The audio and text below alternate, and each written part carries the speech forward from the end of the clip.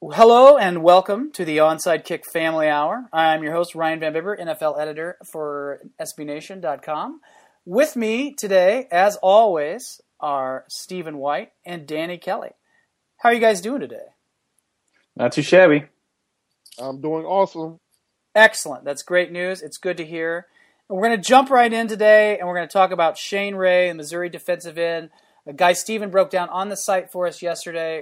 You know, some people are talking about him now just kind of as an outside linebacker, and some people, more people have him pegged as a defensive end on a 4-3 defensive end, a guy with his hand in the dirt, which is kind of more what he's done some of at Missouri. But how does that relate to the weight issue? I mean, that he, you really stress the point that he probably needs to bulk up another 20 pounds or so to get above that 260 mark in the NFL to have that sort of impact. Is it just in terms of playing that position, or is it sort of the overall, going one-on-one with an offensive tackle at the NFL level? Well, it's pretty much a requirement because of the guys you go against. I don't care what you bench press in the weight room. If you're 235 pounds and guys 335 pounds blocking you, just the law of physics says you're not going to win that battle. I don't, you can be the scrappiest guy ever. You're going to look like Rudy did in all those practices at Notre Dame. There was a reason why he was a walk-on. So you need to have your big boy pass on, have a little bit of an anchor there where even if you get pushed out a little bit, you don't get knocked all over the place. And so, these guys are kind of tall also, which, means you have a higher center of gravity. It's usually easier to push those guys over. You have to have an anchor. And right now, Shane Ray, even in the college ranks, you can see he didn't have much of an anchor when he had to take on a block. He was great when they didn't block him, which, plays to the opposite side of stuff. He would run down plays from the backside, and sometimes they would try to option off of him, and he did pretty good against that. But when they actually ran the ball at him and had somebody block him, he had a tough time getting off the block. Yeah. That's an interesting point. And you really kind of stressed the point that he probably fit better as a defensive end as opposed to an outside linebacker. Right, because he's stiff, too. He's stiff as a board. Yeah. It's funny. I give all praises to the defensive line coach at Missouri because he puts out guys with good technique. But it's funny because all these guys look exactly the same with their technique. They all look stiff as a board. The other kid that's coming out this year, his name escapes me right now, Marcus Golden. Yeah. He looks stiff as a board. Michael Sam last year. The other kid that got drafted to the Panthers, they all have good technique, but they all look just so stiff. You just think if you try to put them out in the flats with Shady McCoy, they might actually break something literally. That's how stiff they are. You need to do yoga at Missouri, I think. They need to do something because it can't just be that all of these guys are that stiff and are still this productive. Marcus Golden had like 10 sacks. Nobody's really even talking about him. Why? Because he ran a slow time just like Michael Sam and is stiff like Michael Sam.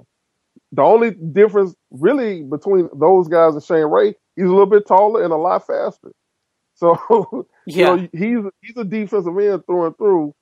Really don't want to see him out there in space at all. He could be a rush linebacker, kind of like Kansas City does. Mm-hmm. But as far as, a guy that'll actually have to go out and cover, I think, no, we don't want to see that. I was just looking up, I was kind of looking up what Ray's combine numbers were. And he looks like he did a 4.64 and a 4.65 40. Right. That wasn't at the combine, though. That was at his pro day. That was pro day, yeah. So he still might not actually be at full speed right now. He probably runs a little bit faster than that. Yeah, and that's pretty good. I mean, that's pretty good. I think that's something you saw on the tape a little bit in your breakdown was his speed like that. Absolutely, and his get off. The ability to get off the ball is, I think, a little bit underrated by some people. For whatever reason, I think people have gotten it in their head that these guys that are good at this are just jumping the count or just guessing.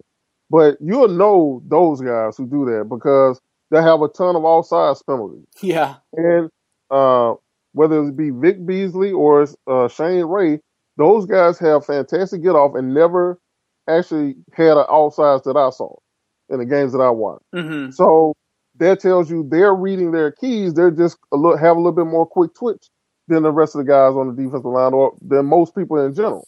So, I say that kid is probably a 4 or 5 kid. And that's better than Fowler, Dante Fowler Jr. that's faster than him, and just as fast as Randy Gregory. So when you talk about athletic, he measures up with those guys pretty well. Well, let's compare. Let's I want to follow that a little bit and go with. You mentioned Fowler and Gregory. How does Ray compare to those guys? Well, here's the thing. He's a more developed pass rusher than they are already. Now, Dante Fowler Jr. is more of an overall athlete, though, and so is Randy Gregory. Those guys are they kind of fit in any scheme because either you're going to put a little bit of weight on them and have them be a 4-3 defensive end with their hand in the dirt, or they'll be out and be an outside linebacker in any kind of 3-4 that you run because they can be out there in space. They can cover the backs or the tight ends or what have you. And they actually have shown that on film in college a little bit. So that's really the major difference.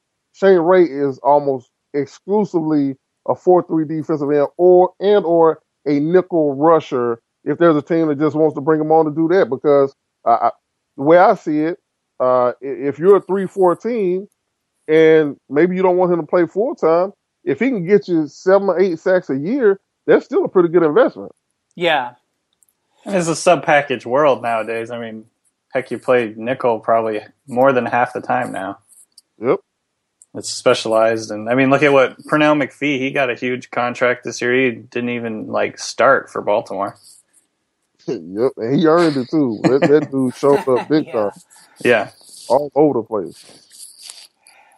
Yeah, it's a pretty interesting. I mean, and then you have those guys like that. I know I've seen this a couple times now because you've got that sort of the Pete Carroll diaspora of coaches out there now. That was Gus Bradley in Jacksonville, and now you got Dan Quinn in Atlanta. So a lot of teams now you've got two teams that are pretty hurting for pass rushers, and they're talking a lot about the Leo linebacker position or that Leo sort of hybrid pass rusher position. Danny, that's something you are pretty familiar with. Having being a Seahawks guy. Yeah. Tell us a little bit about that. So, I mean, going back to Pete Carroll's time at USC, the Leo is just another name for, left end or whatever. And so that's just a way they designate their weak side defensive end. And I think the biggest thing has always been speed and athleticism for that. It's like you don't have to be a really complete player. I think it's more just they want him to be a really fast guy. You don't have to be a big, huge guy. And so that's why you see their interest in Bruce Irvin and some of the other guys that they've drafted along the way that didn't really pan out. But yeah, so it's essentially just a guy that, can be really disruptive, like Steven had alluded to, on plays that are opposite, that go the other way, the guy that'll chase down the line and make a difference there. Guys that'll get a really good jump on the snap and either get a sack or force a QB to step up into pressure. So they don't have to be, the Charles Johnson type of 6 foot, whatever, 275 pound guys. It's like you're seeing more 230s, 240 pound guys, and then they're trying to develop them into maybe around 250, 255 by the time they get into their prime. And so, I don't know how different it really is in terms of what you want from a 4-3 defensive end. But it's just kind of that undersized element has kind of caught on, and that's sort of what you're talking about when you think of a Leo. Interesting. Yeah, and speed is the main thing. I think of what Carroll's always said: speed and athleticism. So, and I think a lot of that goes to get off too. That's a huge deal that maybe doesn't get talked about enough, as Steven had said, because you can't really teach that. It's I remember people were really, really high on Sam Montgomery a couple of years ago, and talking about him getting a lot of people were connecting him to the Seahawks as like a potential Leo, and I'm just like watching his tape. He's the last guy off the line every time. And I just, I just don't get what anyone saw in him. I think, he ended up, I don't know what round he got graded in, or he got drafted in, but he obviously washed out of the league pretty quickly. So, that's something that I always watch. Like, who's the last guy up and out of his stance and off the line? And if the guy's like really timing the snap and getting, into the backfield consistently, that's a huge deal. Yeah, another thing that Dan Quinn mentioned at the league meetings a couple of weeks ago when talking about that Leo thing was the length too. The not just, I guess arm length is sort of the outward way we think about it in terms of what they measure at the combine and what gets reported, but just that overall kind of lankiness. In terms of a guy's, his reach and his arms and his ability to kind of move around with his body like that. So I thought that was kind of an interesting thing. How does something like length play into a pass rusher's repertoire, Steven? Well, if they know how to use it effectively, that means they're able to make their moves a little bit quicker on the offensive tackle. One of my favorite moves of all time is a long arm, and it's literally just what it says. Guy puts his inside hand on the offensive lineman's right down the offensive lineman's chest, right in the middle, and then he continues to run around him and knocks off the offensive lineman's outside hand. If you have long arms, and I've seen this, guys with really long arms, the offensive tackle can't even touch you because one arm is always going to be longer than two. So if you know how to do that effectively, Chris Dolman was a master at it. It would look like he wasn't even working hard because he'd just come off, stab the guy with his inside hand, and his arms were so long they could never reach him. And so he'd knock the hands off and keep going and get the sack. And I don't think guys nowadays utilize that kind of stuff enough because, like I said, literally one arm is always longer than two. If you got long levers, the offensive tackle can't touch you. They need to be able to touch you in order to block you because if they can't grab a hold of you, then you should be able to get by them and get to the quarterback. So obviously, if you're a guy with shorter arms, now even if you try the long arm, you're still going to get blocked because he still can get engaged with you, grab a hold of you, and now it's a wrestling match. We don't like wrestling matches. So if at all possible, you want to keep them off of you, and having really long arms helps with that. Why is it so hard for NFL teams to evaluate defensive ends and pass rushers? Like it's a position that you see so many people bust out at. It's like why is it? Do you think? Well, there's a coaching aspect of it, and really that kind of looms large because there's so many guys who are top guys, top athletes, and made a lot of plays in college, but have poor technique, and so you have to kind of try to look into a crystal ball and see, will this guy be coachable once he gets to the next level? Maybe it wasn't the coaching. Maybe it was the kid and he didn't respond to coaching well. So you have that. And then, of course, us defensive linemen love to eat. You get on the next level, you get these big checks. You can go and eat all the steak you want to eat now. Don't have to go to Golden Corral. You can actually go and order it the way you want it cooked. And, guys get big and lazy. I mean, there's probably either in the top three of reason why defensive linemen wash out is because they get overweight and then they can't move around anymore. And I see it time and time again, especially with interior guys, but even sometimes with defensive end type guys because they end up getting too big. Like maybe at first they needed to gain some weight, but then they never did stop and they eat their way out of the league. So you have those factors. You have the coaching. You have the fact that you have to project something that you haven't seen. And then you have the fact that guys love to eat, and they're going to have a lot more opportunities to eat a lot richer food than they've ever had in their life. So I was talking to somebody about this yesterday about Shane Ray and the fact that he needs to gain weight. And they were kind of like, well, that's just kind of a given, right? He'll be able to gain weight. Now that he's in the NFL, can't the teams dictate what he eats and make sure he eats enough and stuff like that? No, you're on your own. And because you're on your own, you could possibly hire a chef and have somebody cater your food and all that good stuff and make sure you're eating healthy.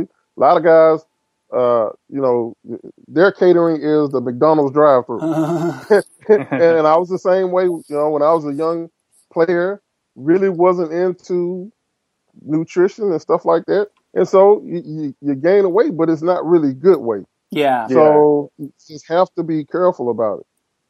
It's interesting to me that teams don't have a more regimented. I mean, I guess some teams maybe have, they've got their personal chef or their team chefs at the facilities and everything. But it's kind of interesting that they're not more regimented in terms of like giving these players like diet plans and like things they have to eat and everything like that. You'd think that'd be such a big part of it. They are involved to that extent.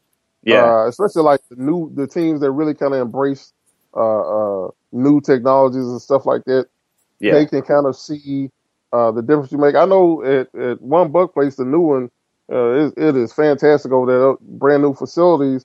They have the chefs, working there. Fantastic spread every single day, and guys can take food to go home with them if they choose to do so. So some teams will kind of do that, but I think some teams are kind of old school. They just feel like, hands off. When a guy's away from the facility, that's his time. We'll let him do his thing and kind of let a man be a man and handle his responsibilities the way he should. It's just that 22, 23-year-old quote-unquote men don't always work that way. Yeah. Yeah, I'm 32 and I still have terrible diet habits. Well, don't get me started.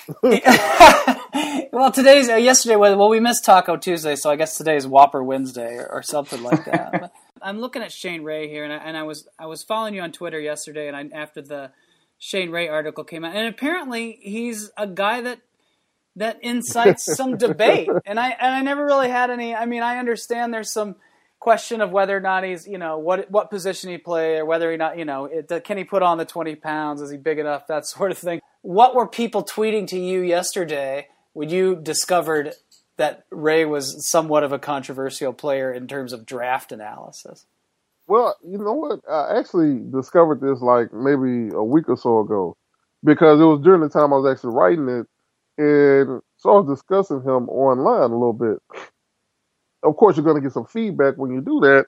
And so some of the feedback was very positive, but the ones that weren't, they really fucking hate this kid. Like, you would think you did something personally to them. And here's what I've kind of deduced. It's usually the guys who analyze the prospects and stuff, but they all have a team that they root for. Yeah. And that team happens to be picking in the top 10. Nobody wants their team picking Shane Ray in the top 10 for some reason. It's almost like they have to call him a bum just to say he's not top 10 worthy. And I'm not sure he's top 10 worthy, but he's definitely not a bum. So it's just amazing. Like, you can tell right off the bat how the conversation is going to go. They don't mince words. When you bring up Shane Ray, they're going to tell you exactly how they feel about him. Now, there's some people that love him to death, of course. But for the people that hate him, man, they can't wait to tell you that he's up. There's something like draft season that really brings out the best in the internet. I mean, it's always entertaining. It is a microcosm for the internet.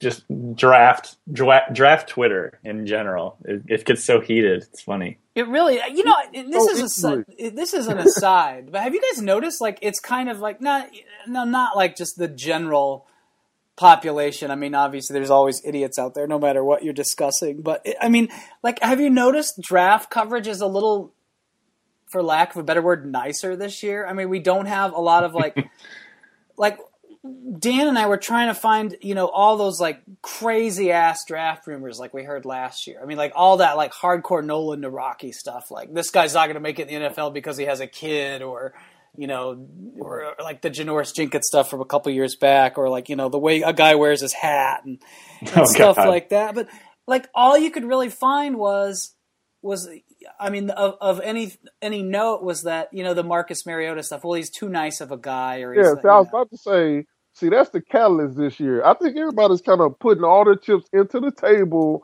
and they're riding either Jameis Winston or Marcus Mariota. And so I think this kind of sucked all the air out of all the other conversations. It's a black hole.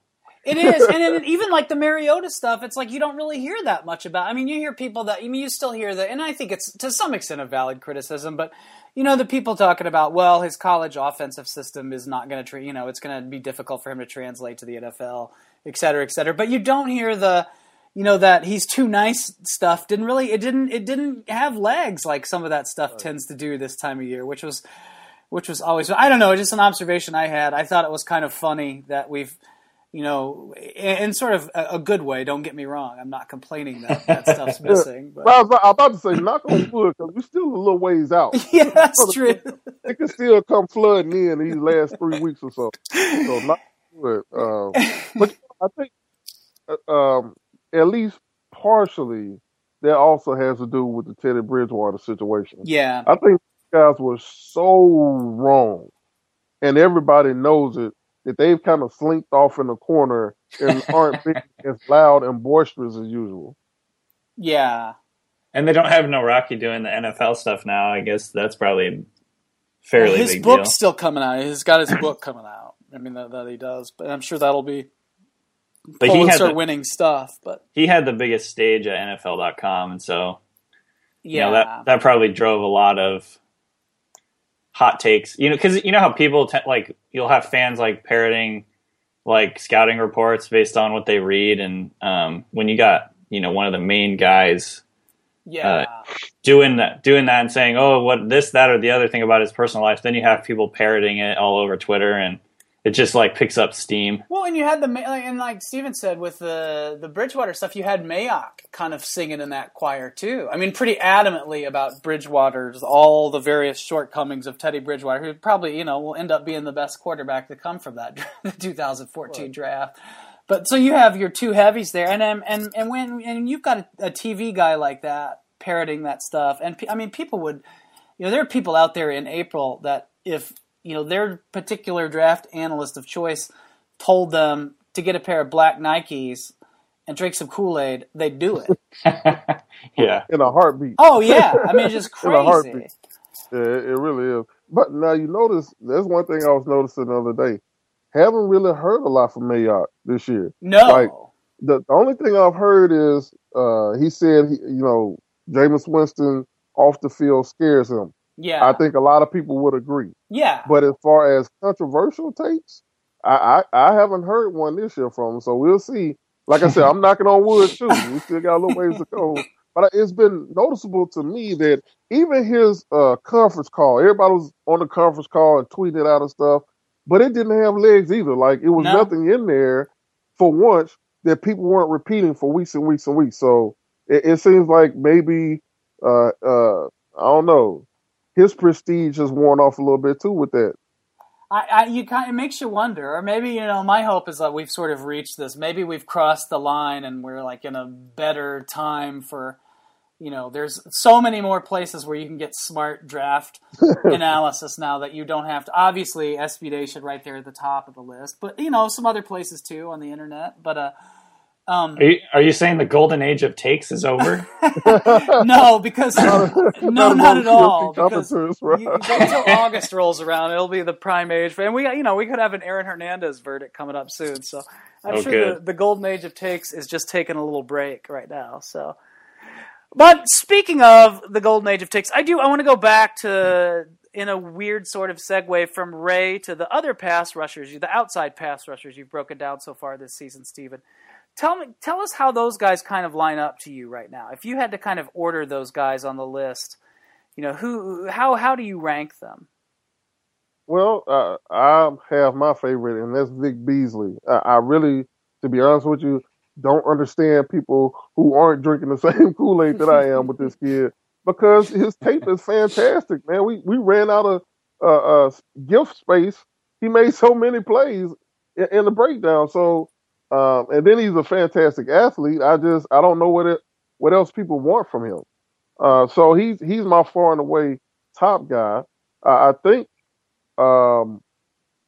probably tied between Dante Fowler and Shane Ray as my second highest guy. Gregory, because of his off the field stuff, along with the fact that he's 235 and he doesn't have a signature move, I'm not as high on him at all as a lot of people are. I still think he's probably a first round talent just because even if you just go off his athletic ability. But I think that's a guy, if you're looking in that group of four who has the highest likelihood of being a bust, it's probably him. Mm-hmm. It's an interesting group. I mean, those are some pretty talented guys. I really, Beasley, watching those, you mentioned the gift space, so we had to kind of put some of those into a short video because it was just like, it was hit after pressure after sack after hit after pressure after sack after hit after pressure. I mean, the guy just, in any other world, he would have, I can't believe people aren't talking more about him. I guess maybe that's just sort of the way the quarterbacks kind of tend to suck the air out of the room like that. But it's really fast. It's a really good year for pass rushers and also defensive tackles. I don't want to overlook the defensive tackles. Now, you sent me an email the other day, Stephen, the Leonard Williams breakdown, and you were looking forward to that. And now you've had some chances to work on a little bit.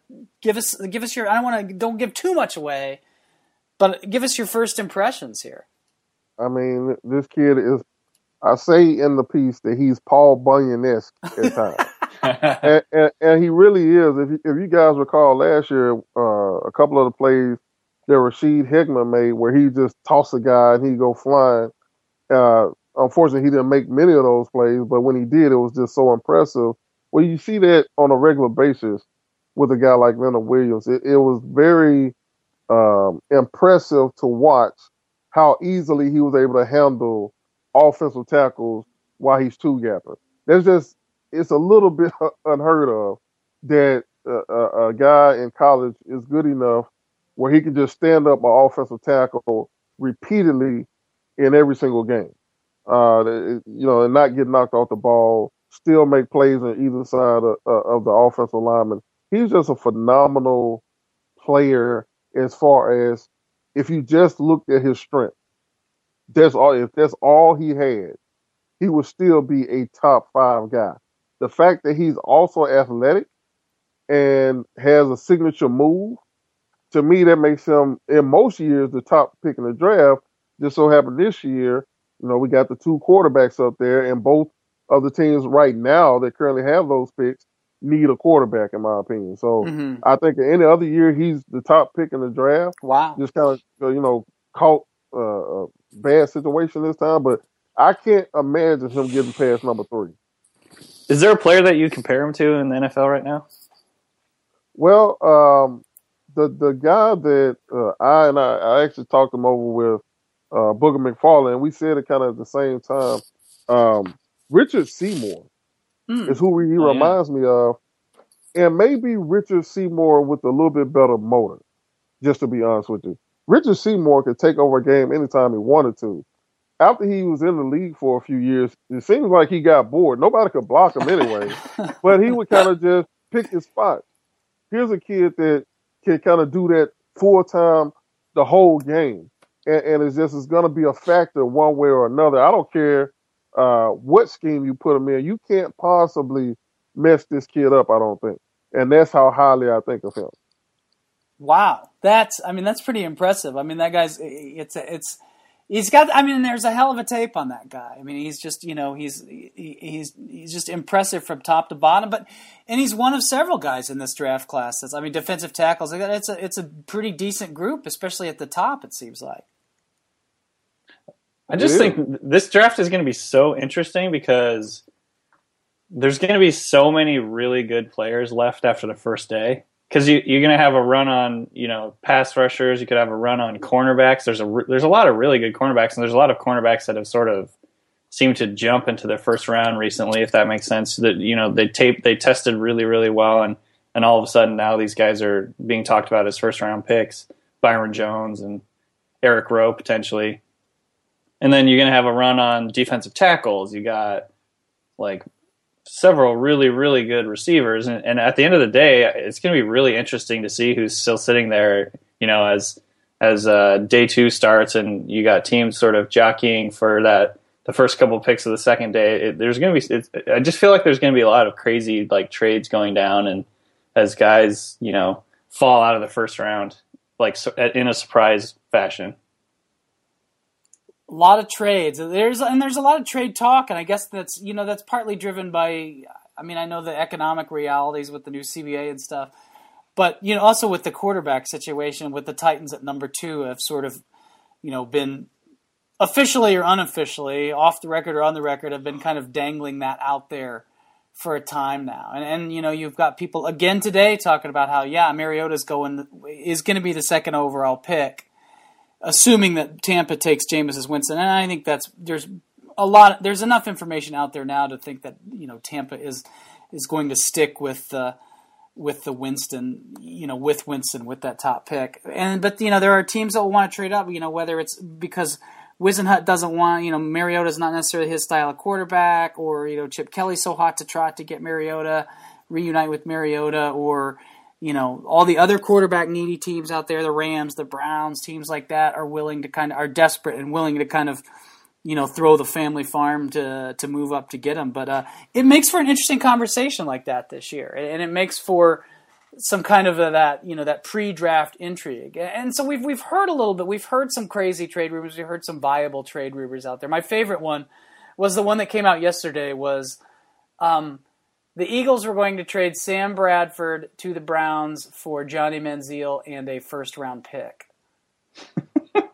Okay. So, that was out there too. So it's a good time. And Danny's piece today, looking at it's kind of a tongue-in-cheek piece with the quarterback matchmaking game was interesting. And we threw in a flow chart in there to help you determine your favorite quarterback. So if you're listening, go check that out. If you're not, if you have already, do it again. Maybe you'll get a different quarterback. Maybe you'll wind up with RG3 this time if you go through the flow chart. So, I was, usually I stick aside some time for news in these podcasts, but man, there's just really not a lot going on news-wise out there today. The NFL officially announced Sarah Thomas as the first female referee, non-replacement referee division. There are some people that have really kind of course, the comment section at Pro Football Talk is as hot of a take as you can imagine. PFT commenter has a take we're sitting on. We're getting ready to release that soon, so we'll keep on the look. That one took some editing, I'll have to say. That one took a little more work than usual. You can't just slap the satire warning at the top of that one. Right. There's some stuff that people already fall for it anyway, even with the satire disclaimer. So yeah, I hate to see the hot takes coming from their hot take where they take it seriously. Woo-wee. Should have like a paywall where you release his rough drafts. People in my neck of the woods over here were more concerned. I mean, not concerned. Obviously having the first female referee is a big step, and that's very cool for the NFL. But people over here were like, they hired 2 Pac-12 referees. Like, what in the world? Yeah, the thing people have to understand in these kind of situations is the NFL knows that the first woman referee is going to be under more scrutiny than any male that's ever had their job. Yeah. Of course, they're not going to pick anybody that is not extremely qualified for the job, because if she is messing up, that's going to be a bad reflection on them. Look, you can say a lot of things about the NFL. I don't think they're that charitable that they just want to bring a referee as some kind of PR move. That just doesn't seem like the type of way that they roll. So I'm going to go ahead and assume that she's at least as competent as those other bozos out there. I mean, it's not exactly like they're perfect either. Yeah. So, I welcome her to the NFL with open arms. I'm very disappointed in some comments that Senderick Marks made. Yeah, I think even if that is your deal, if you just feel like there's a conspiracy behind every single corner, you don't have to tell the world that. You don't have to sit up here and besmirch her. You've never met her, never even seen her work, and you're just going to come right off the top rope and say, they hired her just because she's a woman, basically making her into a prop. And people don't even really focus on this part. Just out of the blue, sucker punched Michael Sam, basically, and saying he was a prop too. Yeah. In statement, he was like, just like they did Michael Sam, just because he was gay. Like, where did this come from? As long as I'm at it, I'll add this in. So, I really was disappointed in that. I just don't feel like, look, if you be a caveman, can you please keep that caveman shit to yourself? Yeah. I'm tired of hearing it. Well, and if you're going to throw all that in there, it's like, can you not? I mean, do you not? This is a league where Jeff Triplett's a referee, man. I mean, how? I was trying to think of his name. Yes. If you're gonna make a move, then you gotta. I mean, my gosh, get Jeff Triplett some damn glasses and some idea of what the hell the competency on the field is, but.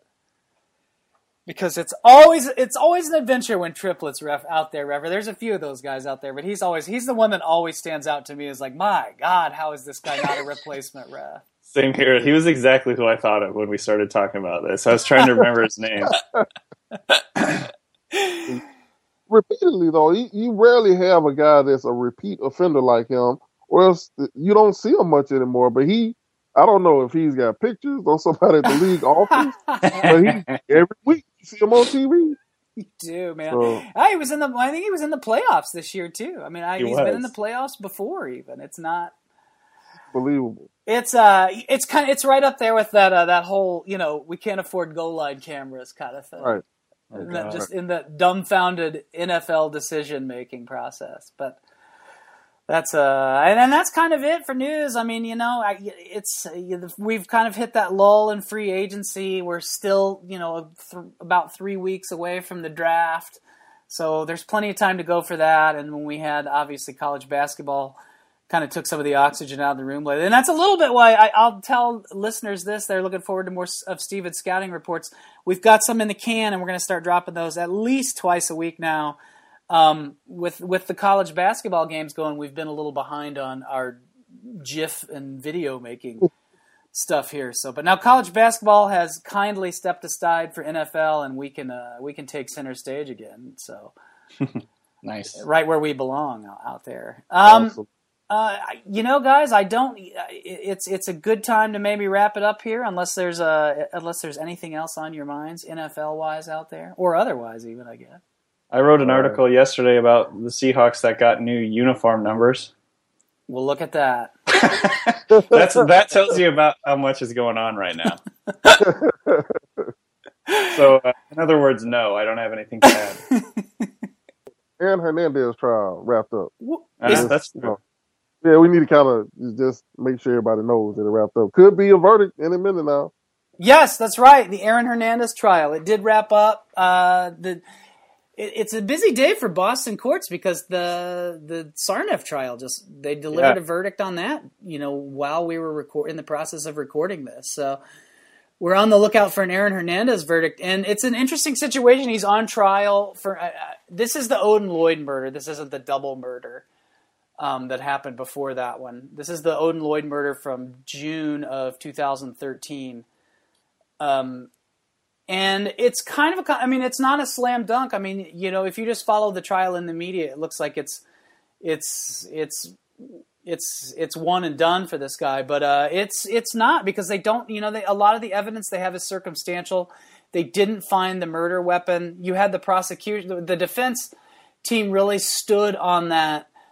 You have to prove beyond a reasonable doubt that this murder was conceived and orchestrated by Aaron Hernandez. And they really kind of tried to portray him as like, yeah, he was on the scene. He was on the scene with these two other accomplices that he rolled with. But, he was just sort of a guy caught up in all this. He wasn't there to do the deed. He wasn't there to kind of, he wasn't pushing for these guys to shoot, Odin Lloyd or anything. And then they don't, like I say, it's some circumstantial evidence. And he could, he's either going to get murder 1, murder 2, which is a life sentence with parole after, I think, 20 years or 30 years. Murder 1's obviously a life sentence without parole. This is in Massachusetts. Or he could get acquitted completely. And it's not something that, should be ruled out. I don't even want to imagine the headlines if he gets acquitted. Oh, who's going to pick him up?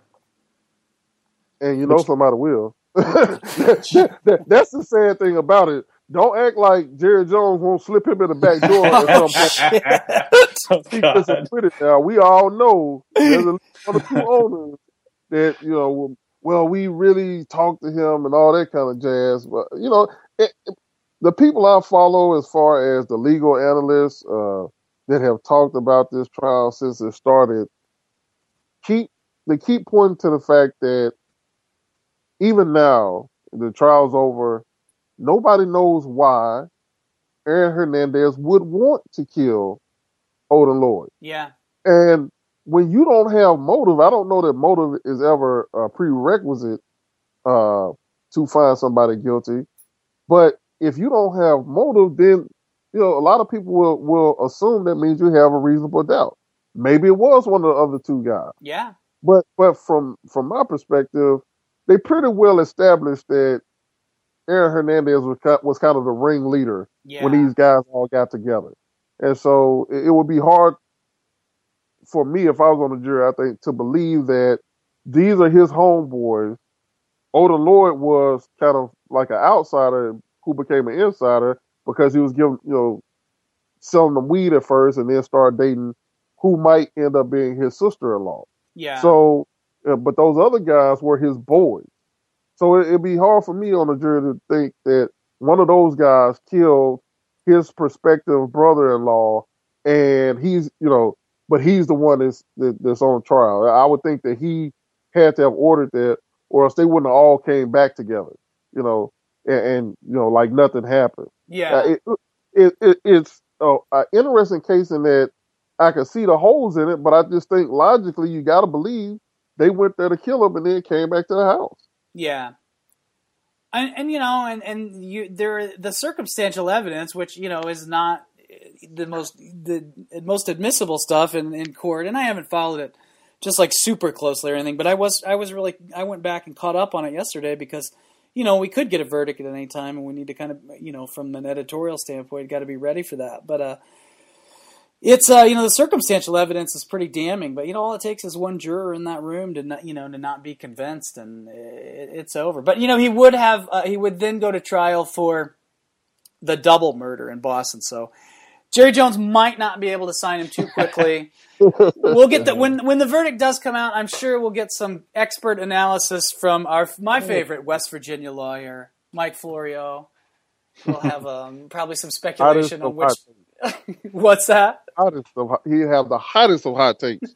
Oh yeah. Oh, in a sentence that's probably like 90 words long or something like that. No commas. No commas. Ass backwards. Talking about something about a murder, leading into Jerry Jones, leading into Greg Hardy, leading in his sentences the next are Cowboys tight end. His sentence is like a flowchart that's in that article today. It's rough stuff, man. Rough stuff. Well, guys, we are approaching the 50-minute mark or so here, depending on the editing time on the back end here. But it's probably a good time to start to wind it down a little bit, and let folks get on with their day. I'm looking forward to doing this again next week, and we should have lots more draft stuff to talk about, maybe a few hot takes to throw in there. As always, thank you, Stephen, and thank you, Danny, for joining us today. Thanks for having us. Always a pleasure. Thanks, guys.